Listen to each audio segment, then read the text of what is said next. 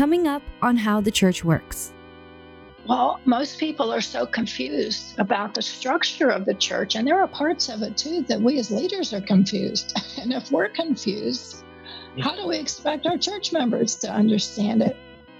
We're a Protestant organization, and what that means is that it's the people in the pew that controls the church.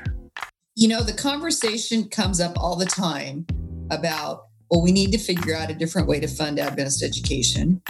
So he had worked closely with Ellen White, knew that, her way of how inspiration worked as God's prophetic messenger wasn't that she was some kind of manual typewriter where she just sat down and then God kind of energized her and she boom, boom, boom, it just came out of the typewriter.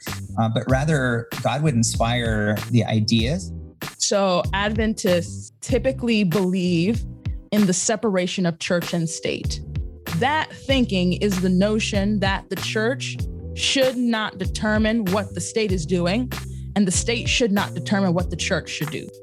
That is oftentimes interpreted as we don't talk about voting, we don't talk about politics, we don't talk about presidents, we don't talk about laws, we don't talk about any of that. All of these things about abolitionism are actually worked into our very core beliefs. It is part of our fundamental beliefs to be an abolitionist. And so this is vital. And it becomes even clearer because when Ellen White later responds to the fugitive slave law directly herself, she actually tells our pioneers, you must break it. Part of America was very frontier.